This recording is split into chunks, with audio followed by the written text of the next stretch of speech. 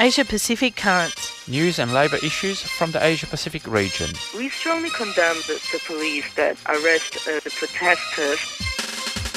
Saturday mornings at 9 o'clock. On Community Radio 3CR. Workers of the world should unite to fight this greedy capitalists. Brought to you by Australia Asia Worker Links. Yes. Good morning and welcome to Asia Pacific Currents for another Saturday morning here in the beautiful suburbs of Melbourne in the middle of spring. The weather is delightful, Pierre. I'm Giselle. You're Pierre. How are you? Well, Giselle, your morning coffee must have been exceptionally good this morning to hear your voice, which is fantastic. I'm very glad to hear that. No, I'm well, thank you very much. And I'm Pierre Morrow, and it's fantastic to be back again. And we've just worked out we've got 7 shows to go for this year. And really, it's been quite a unique year, really, since I've been doing the show for 29 years. And I've never had a year like this, so it is quite unique. So yeah, indeed. That's right. We are well. And of course, Asia Pacific Currents is brought to you every week by Australia Asia Worker Links. And those details, Giselle. That's right. You can find us on the web, allthews.aawl.org.au. We're on Facebook and Twitter, so look us up on those social media platforms. I do want to say, Pierre, following on from your comments about how unique this year has been, just an absolutely exuberant shout out to 3CR's staff for helping all of us volunteers. There are about 400 of us that 3CR staff are coordinating and assisting to get our shows on air when we're all working from home. And those guys are working at all hours of the day and night while programmers are struggling with IT issues and connectivity issues and trying to upload our shows so that you can continue to hear them.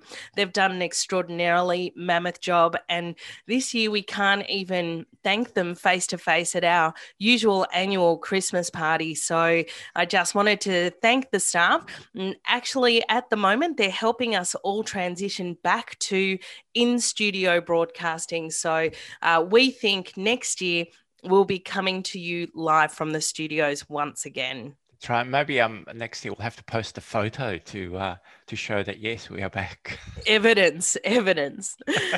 Well, look, comrades, in the second part of the show, we're going to be broadcasting a talk delivered by a woman, Khulud Saba, on the question of how war shapes healthcare in Syria and in the region. Khulud Saba is a PhD candidate in social policy at the University of Edinburgh, and she's done a wide range of activism and political work around the impact of conflict in Syria on population health. So that will be the second part of the show today. And of course, that talk was hosted by the Alliance of Middle East and North African Socialists. So a thank you to them for letting us use their audio. But I think... Can I just make a quick comment? I think it's interesting, that we have that on the show because, war, if we always talk about the effects of capitalism and exploitation at the workplace and, and also how many people die at the workplace, but really in terms of effects on workers and the working class, there's nothing as disastrous as war. The effects on our class of any wars, because it's always the most vulnerable, are just horrific. And I think it's always good to remind ourselves that as workers, we have to be against wars, especially imperialist wars. Well, it is time now for news from around the region, and I will start in Hong Kong, where airline workers are facing major cuts. With the protracted closure of borders and limitation on international travel, more and more airlines are forcing their workers to shoulder the costs. The latest one is Cathay Pacific, where in its latest negotiations over a new contract, the company is trying to force its flight attendants to accept a 40% pay cut. In addition, the new contract would substantially decrease the retirement benefits of many of its longer-term staff. This comes on top of the more than 5,000 layoffs that the company announced last week. The Cathay Pacific Flight Attendants Union has said that it will fight this attack on workers' conditions. In another related event earlier this month, Cathay Pacific announced that it would be closing its subsidiary, Cathay Dragon, and cutting a further 8,500 jobs. Yes, this recession has absolutely destroyed the civil aviation industry. Quite devastating to watch the layoffs in that industry, and no support and no bounce back plan for those workers losing their jobs. That's right, quite a disastrous situation. We now go to Palestine, where there's been another wanton killing by the military forces of Israel. Last week's killing of 18-year-old Amos Nobar from the Nablus area village of Yatma in the early hours of the morning at an Israeli checkpoint has once again highlighted the everyday brutality of Israeli occupation.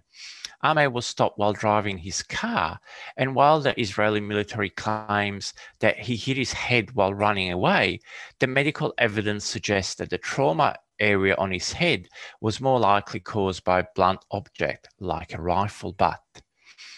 Meanwhile, the hunger strike by 49-year-old Maher al-Akras is now in its 95th day as he battles against his ongoing administrative detention.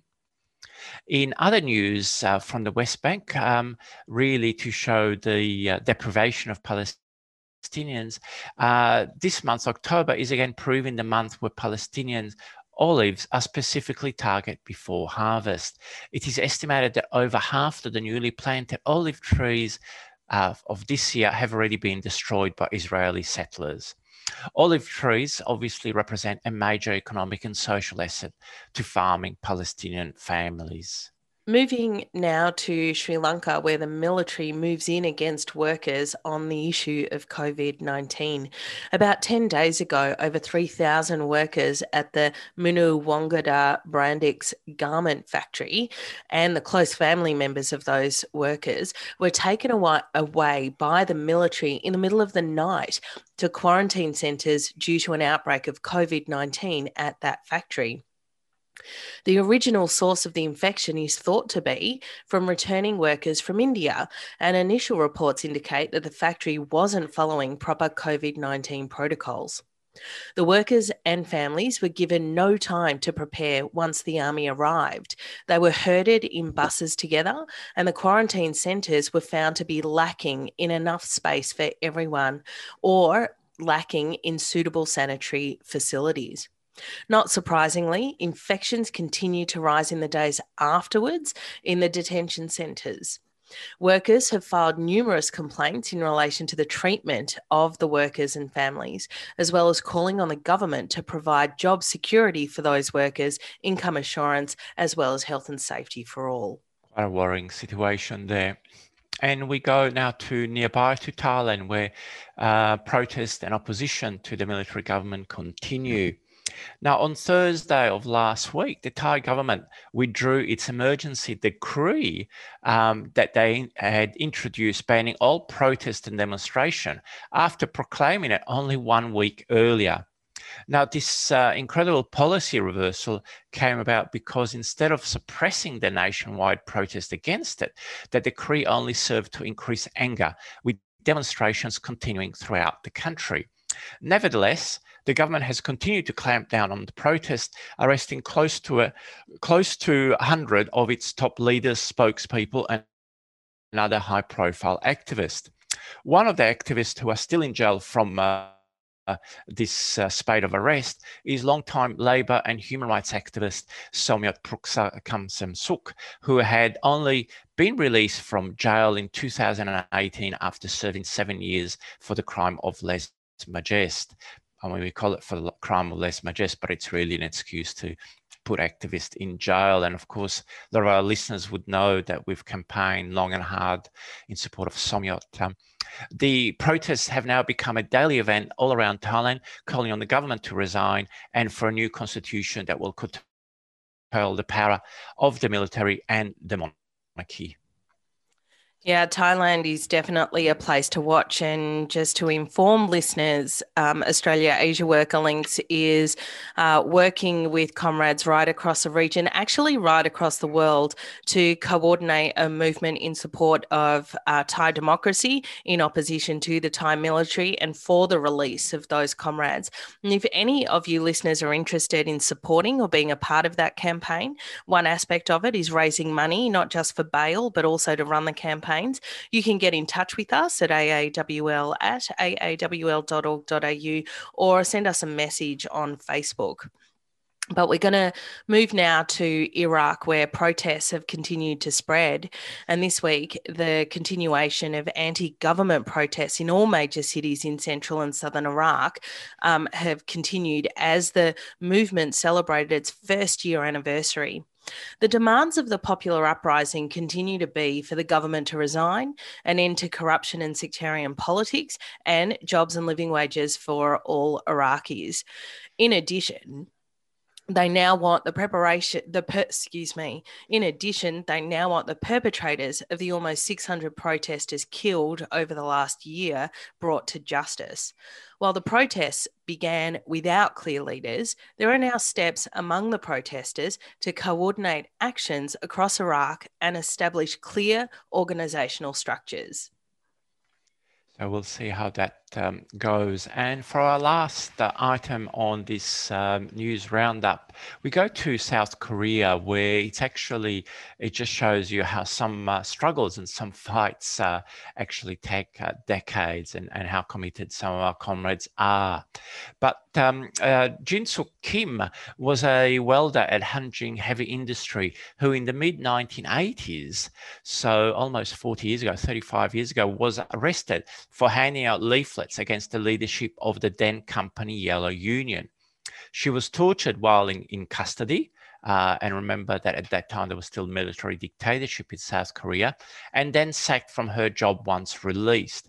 She remained committed to the workers in Hanjin, and in 2011, Kim Jin-suk climbed up a shipyard crane in a high-profile protest against the dismissal of hundreds of workers at Hanjin.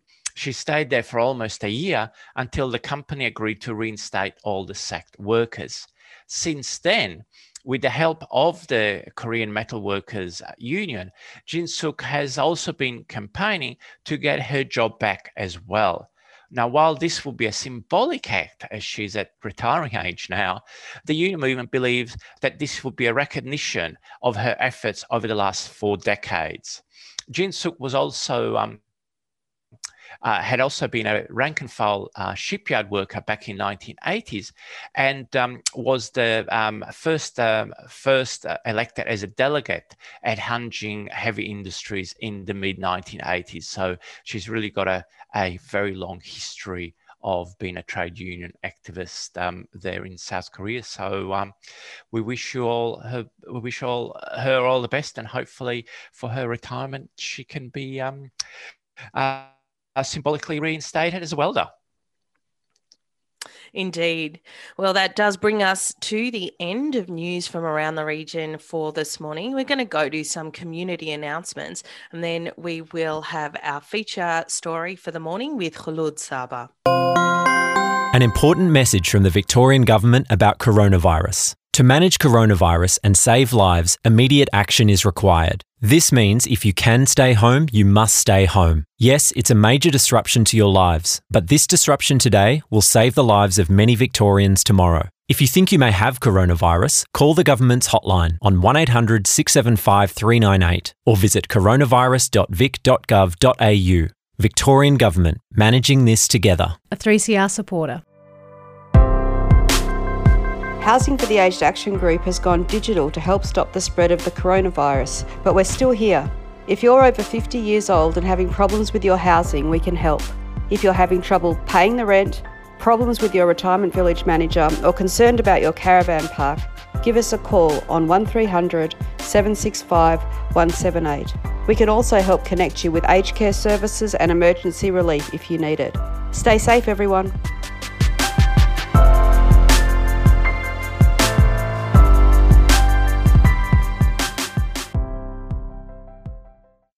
And you're listening to Community Radio 3CR. This is Asia Pacific Currents with Pierre and Giselle. And our story this morning is Khulud Saba, who's a PhD candidate in social policy at the University of Edinburgh. And she spoke at a panel organised by the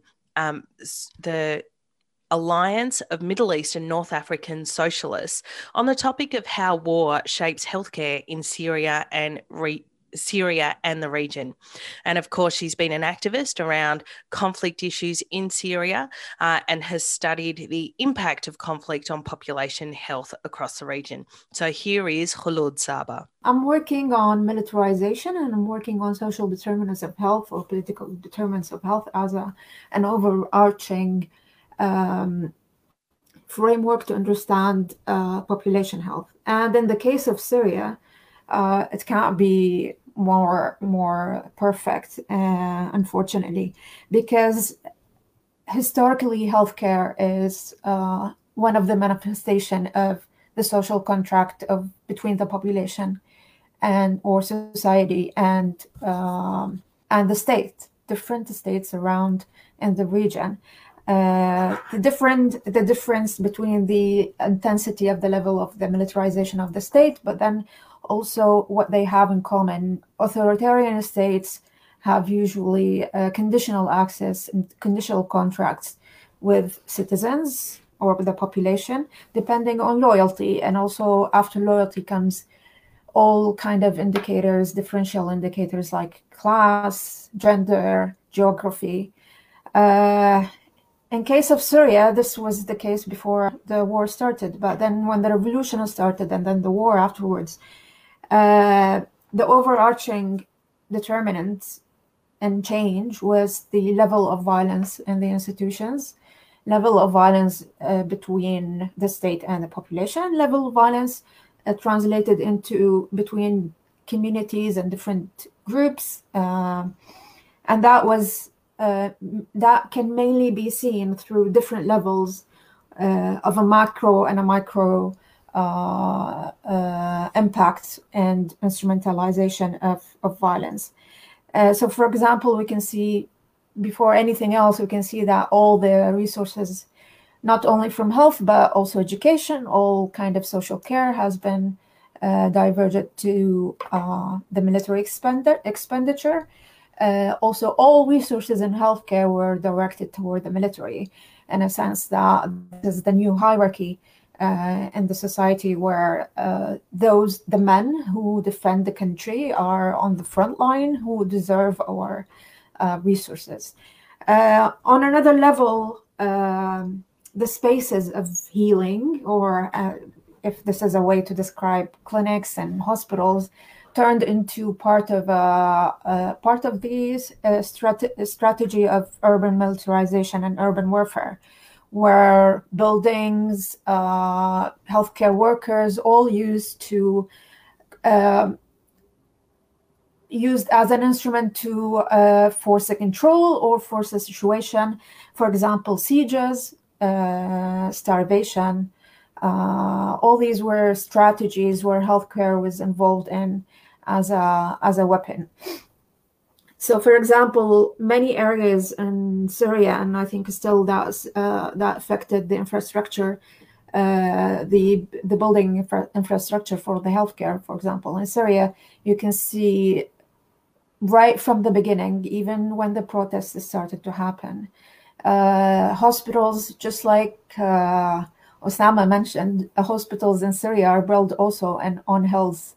And this is a very interesting a trend in the Middle East. I now remember also in rural areas in Iraq, the hospitals also built higher than the rest of the cities. And immediately these spaces turned into sniper centers for the army and for the security forces. And it was, I visited many hospitals who kept their doors open, still being turned into this military bases, and also at the same time providing care for patients. But you can see the quality of patients in these spaces usually mainly women. Men would never be seen close to the hospitals, etc. The second thing after the infrastructure destruction is the displacement of the population. Originally, people have their own safety networks. We weren't in a perfect situation. We were in a situation that people had their own safety networks and they built up a resilience accordingly to their position in the society. But then the war happened and and I think displacement is something that we can associate with every war and conflict in history. But the war happened in Syria, and massive displacement happened in consequence to the urban warfare. All parties involved in the war took over city centers, took over urban centers, and they fought from one building to another. So you can see we ended up with hundreds of thousands of people moving, even sometimes in the same day. Made the response to that really complicated.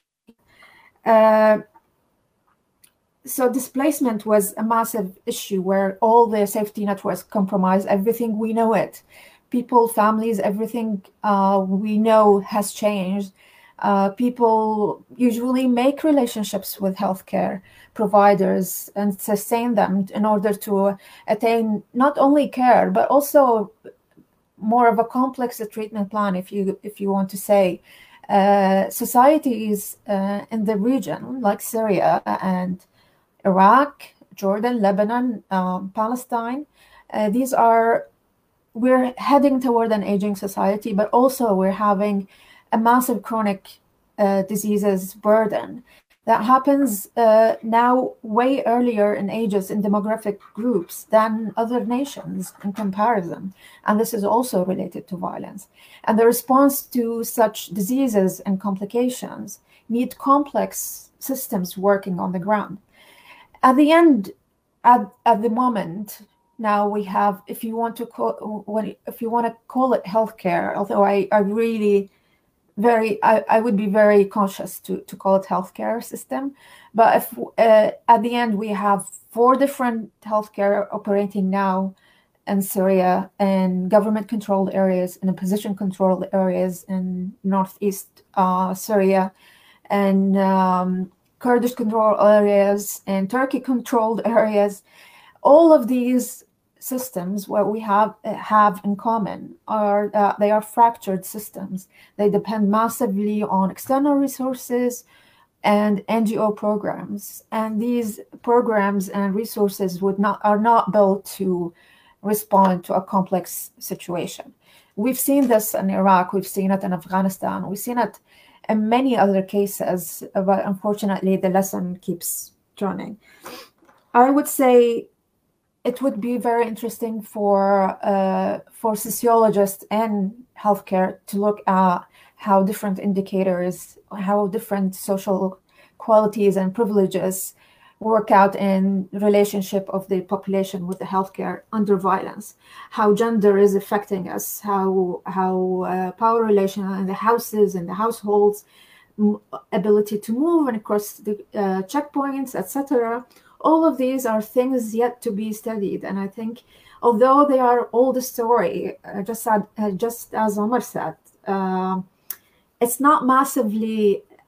The situation in Syria is quite intense, and it is one of the most documented conflicts in the world. So we can see everything. We saw everything. We saw every hospital. We saw every health worker. We saw every child. And we saw every fighter. But the problem is still there. The type of strategies used by powerful actors in a conflict zone are the same.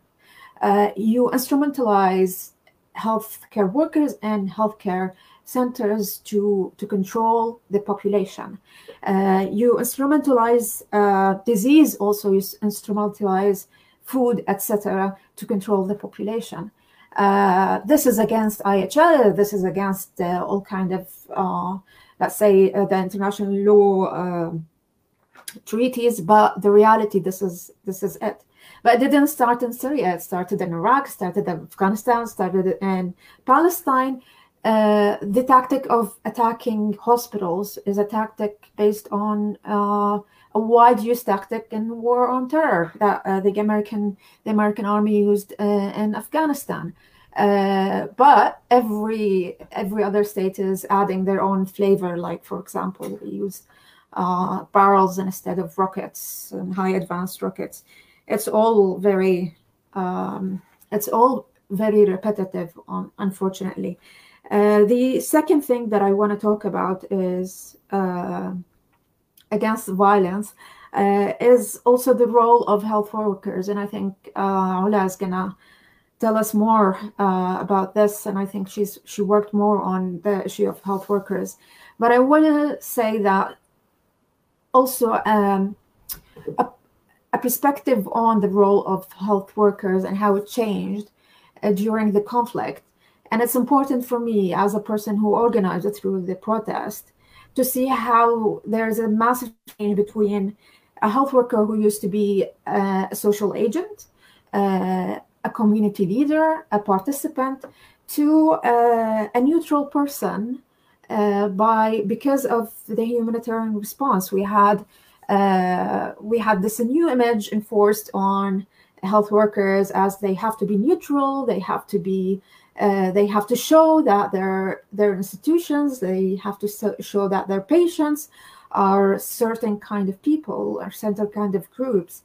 And this is massively disruptive. This is massively disruptive to the health care itself, but also massively disruptive to the communities themselves in a way of how they build resilience, because health workers, teachers, at the end are social agents. They are the social agents of change anywhere else.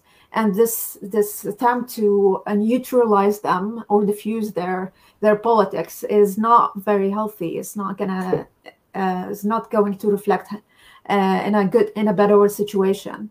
And as Omar said, and I think this is definitely the situation in Syria also now, the trust in health workers and trust in health institutions is deteriorating to a degree where when we have something as COVID, you have people avoiding hospitals, because of course they are avoiding the contraction of the virus, but also because there is eroding trust between the institutions and health workers and the population.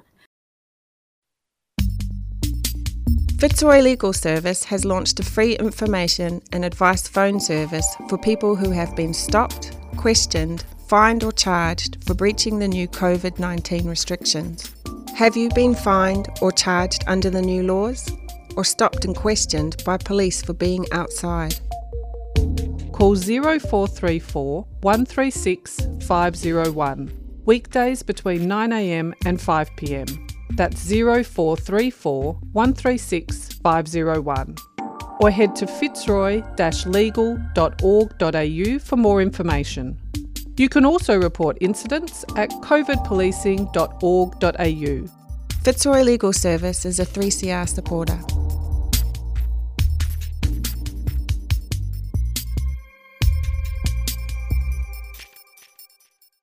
And you were listening to Khulud Saba speaking about how war shapes healthcare in Syria and the region.